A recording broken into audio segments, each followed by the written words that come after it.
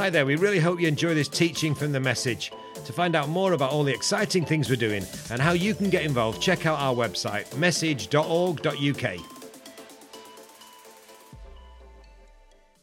So I've entitled this first talk from Romans, What Kind of Gospel? What kind of gospel are we going to share? What kind of gospel do we believe? What kind of gospel do we want the world to know? It's a game-changing question. It's a question that changes everything. It decides whether we're going to be fruitful or not, whether the message is going to grow in impact and honor to Jesus or not, whether we go backwards or go forwards as people. What kind of gospel? It is that big. You may know that myself and Sam and Daniel, along with 12 other riders, are cycling 1,000 kilometers and climbing higher than the height of Mount Everest over 9 days. That's the hard bit, actually. 1,000 kilometers is a long way.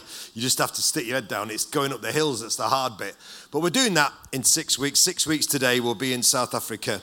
And hey, I'd just so appreciate if you'd sponsor one of us. We're trying to, do this thing because everybody at the Message has to do a sponsored event. If you ask me, I sponsor you. When you're doing your sponsor event. So I'm asking you and lots of other people, it doesn't matter whether it's me but Daniel or Sam, sponsor us so we can do more of this beautiful work. We've got this slightly daunting target of £250,000 we want to raise. It's in our budget, we need to raise it. So if you could stand with us here in the room, watching online, it's all, you can go to our pages or just go to the Message website, you'll find the information. But anyway, Saturday we were out on our training ride in the freezing cold, with the toes dropping off. But we cycled through Wilmslow, and as we cycled through Wilmslow, we cycled past the Salvation Army shop. And I'm not trying to diss the Salvation Army here, but what's the strap line of the Salvation Army? Anybody know what are the two words? What are they? Blood and fire. Well done, Jane. Blood and fire is the strap line. You can't really get more offensive name, can you, than the Salvation Army, and perhaps blood and fire. But that's what they were birthed out of. That's what's driven them forward for the last 150 years. The blood of Jesus and the fire of the Holy Spirit. The only hope we've got to see any transformation is the message of the cross, the blood of Jesus, in the power of the Holy Spirit. We know that, don't we? And that's what Booth believed in. That's what they experienced in this extraordinary move of God at the end of the 19th century. As you cycle past the Salvation Army shop in Wythenshawe, you know what it says outside? The Salvation Army, fashion and compassion. Sounds quite a good strapline, actually, especially, it's a second-hand shop. It sounds fashion and compassion. But it struck me is, get this, Salvation Army is still doing some beautiful, beautiful work. But if we go from blood and fire to fashion and compassion, we're stuffed. And we have a church in the UK particularly that is moving from blood and fire. We unashamedly preach the gospel of the cross and the sacrificial death of Jesus for our sins and him taking the punishment that we deserve in the power of the Holy Spirit. We're just swinging along because we've got such a heart of compassion. And we want to fit in with the fashion. We don't want to stick out and go with the culture. We are never going to be a movement of just fashion and compassion. We're always going to be a movement of blood and fire. And if you like that, you're in the right place. If you don't, you're in the wrong place. Because the only way we're going to see Manchester or the UK or anywhere else changed is the blood and fire. And Paul is a man of blood, preaches the blood and preaches the fire. And he starts off his amazing letter, the greatest letter of doctrine and theology ever written in the history of the world. He starts it off, Paul. Now, normally, if we write a letter nowadays in 2023, we start a letter off, dear whoever, dear Michelle, and we finish it, love Andy. But in the ancient world, they reversed it. They started with the title of the person. And this is perhaps the most elaborate description of who he is as well in all his letters. He starts off, Paul. Not Saul, not the old man, not the violent man, not the man who was out to wipe out the church, but the new man, the Paul, the new man, the born-again man, the transformed man, the man who'd met Jesus on the Damascus Road, the man who was living with a new name and a new call. Paul, a servant of Jesus Christ. The word is actually doulos. literally means slave. A slave of Jesus Christ. He's my master. What he says goes. Actually, I have no rights. I've chosen that. That's what Paul describes himself. Paul, a slave of Jesus Christ.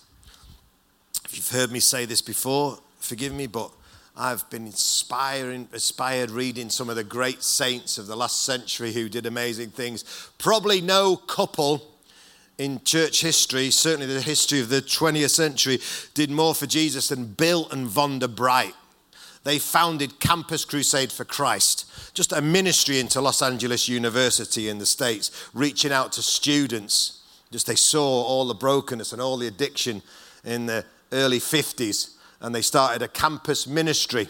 That campus ministry grew to be the largest Christian mission in the world. They minister today in well over 100 countries. They have 25,000 missionaries. They've made the most watched film in history. Forget Avatar. The most watched film in history is the Jesus film. They've created the tract that's been used by God, the 4 spiritual laws, more than any tract ever written. You know, God just hand on this couple and all the ripples out from them just going in to reach some students for Jesus. You know why? Because when they started their ministry, Bill and Vonda were broken for these hurting students, so they just wanted to reach into one college campus. But they sat down, prayed before the Lord, and they wrote a little thing in their Bible. From this day forward, I am a slave to Jesus Christ. And they both signed it, and they put the date, and that was the founding document of Campus Crusade for Christ.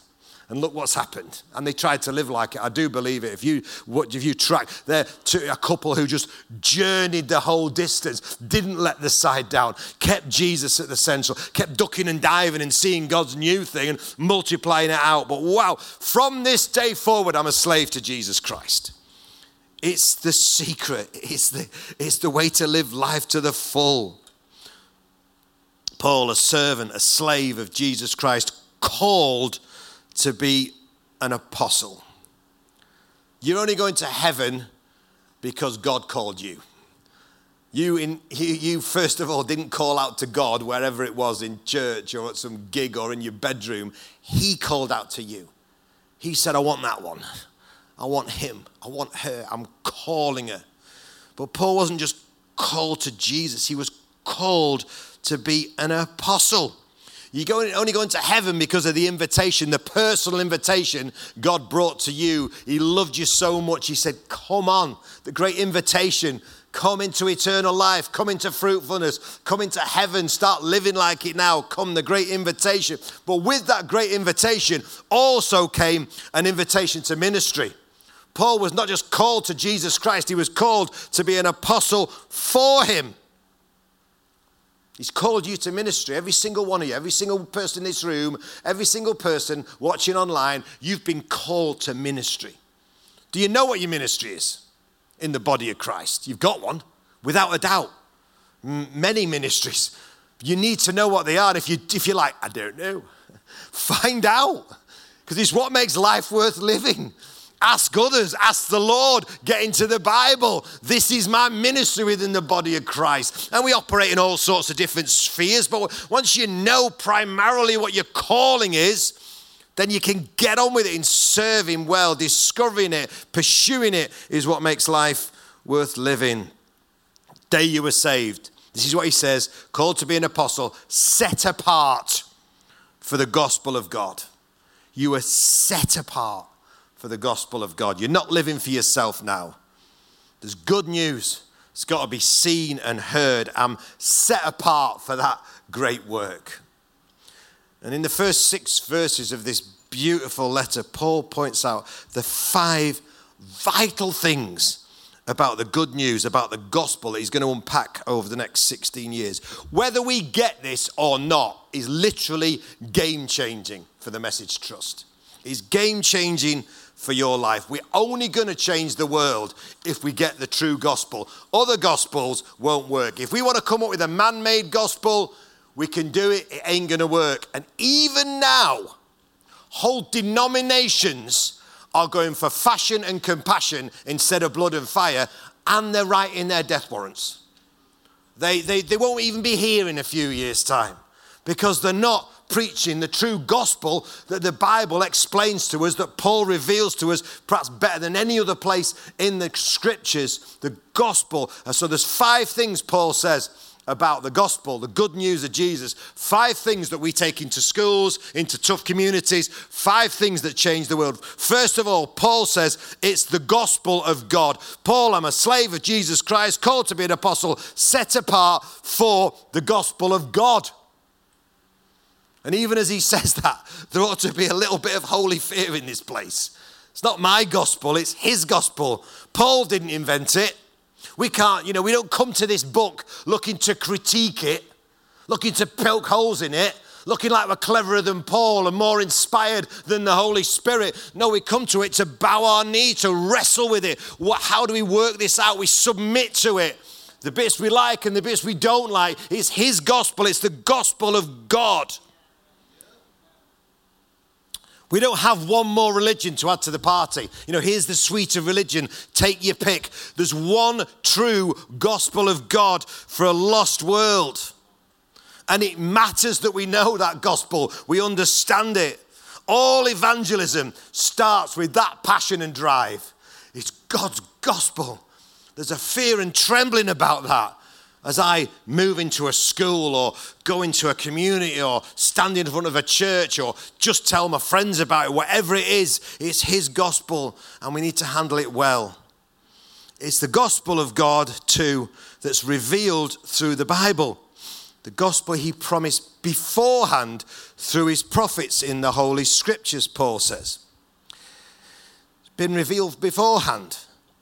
It's rooted in the soil of the Old Testament. There's a beautiful continuity between the Old and New Testament. We love the red letters of the New Testament, but we are not red letter Christians. We're black and red letter Christians. We've got the whole thing. We've got the whole scriptures, Old and New. The prophets of the Old Testament hundreds of times and the apostles of the New bear witness to one true Savior, Jesus Christ. And how many times have I said it? I don't even like the fact we've got an application, a job offer on our website for a rapper. I don't want a rapper to join the message. I don't want a dancer or whatever it is or an administrator primarily. I want Bible teaching evangelists. People who understand the word of God, wrestle with it, believe in it. No rapper's going to change Manchester for Jesus, no matter how good their licks are. The only thing that's going to change Manchester is Bible teaching evangelists who understand the Old and New Testament, who get how delicious the Word of God is and how relevant it is to a hurting world. And this is an opportunity, honestly. We could go through the book of Romans together and God could change our lives because it's the living Word of God. If we take it seriously, it's alive. How seriously do you take this book? Please, whatever you do, don't go into school with some little sermonette. Take the word of God and work out how do we communicate this precious book to a world that desperately needs to hear its truths. The third thing about the gospel is all about Jesus Christ, regarding his son, who was to his earthly life a descendant of David, but who the Spirit of holiness was appointed the Son of God in power by his resurrection from the dead, Jesus Christ our Lord, capital L. He was fully man, descended from David. He's fully God, Lord of all creation. It's not about our clever stories, our sense of humor, our funky songs. It's not even about our testimonies. I love testimonies. It's about our testimony to him. Whenever I'm trying to, interview someone and discuss how do I share my testimony, I always like to say, well, just think BC, JC, AD.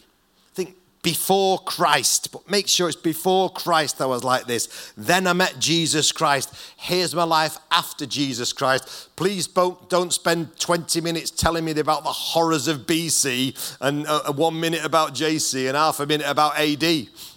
You understand what I mean? It's all about Jesus, and he's the only one that can bring that transformation. He's our message, fully man, fully God. The gospel is all about Jesus Christ. For the gospel is for everyone.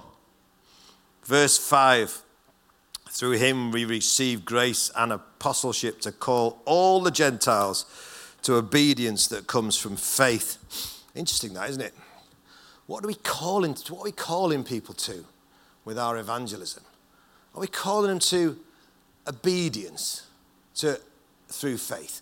We call them to faith. Is a little faith prayer enough? Well, in one sense, yes, it is. That's the doorway. But what we're calling them to is obedience in faith.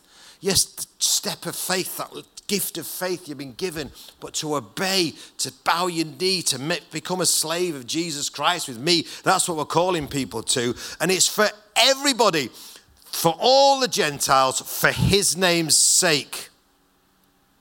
If we're as committed to world mission as God is, there's no room for any pride about race, nation, caste, or class. The gospel is God's, and it's for absolutely everybody.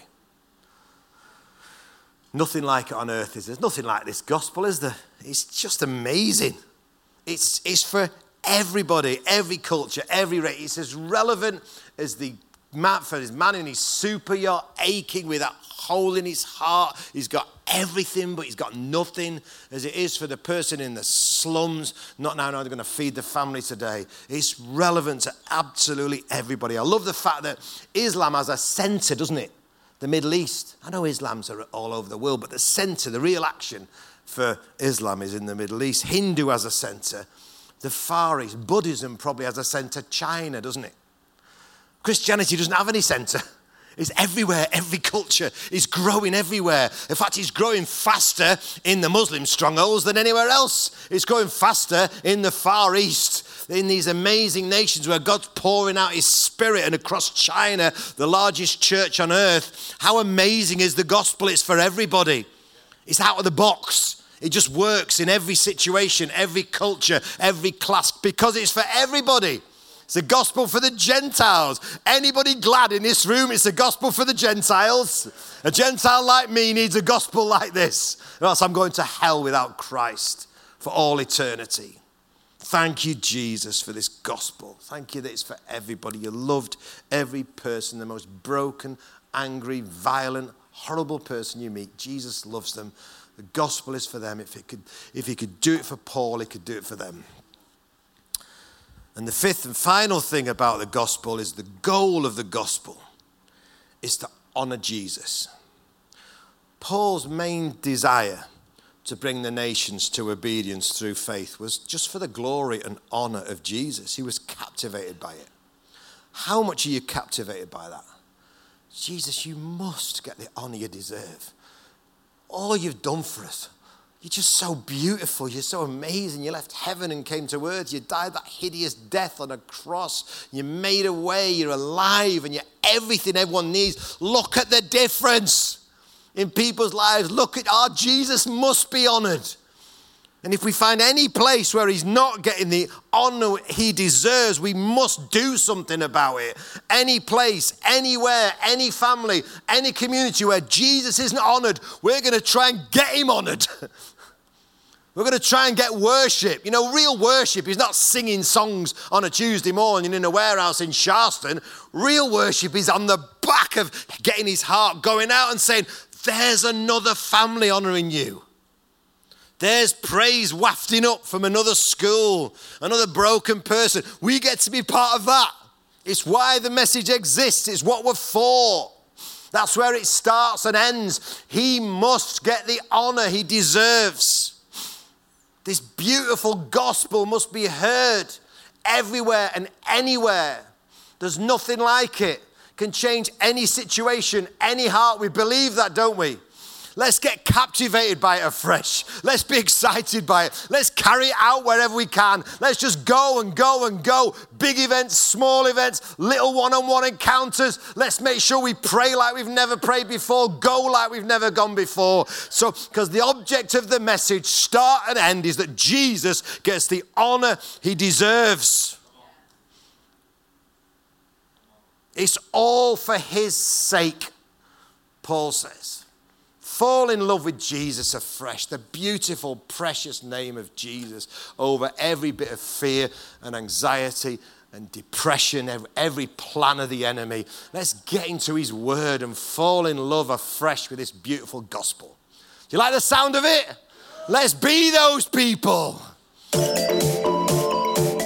Don't forget to check out message.org.uk to find out how you can support our work or even get involved with one of our teams. We also have another podcast called The Flow Podcast, where we share stories and testimonies of the amazing things that God's doing in people's lives. Search for The Flow Podcast on iTunes or Spotify or wherever you get your podcasts. Thanks for listening.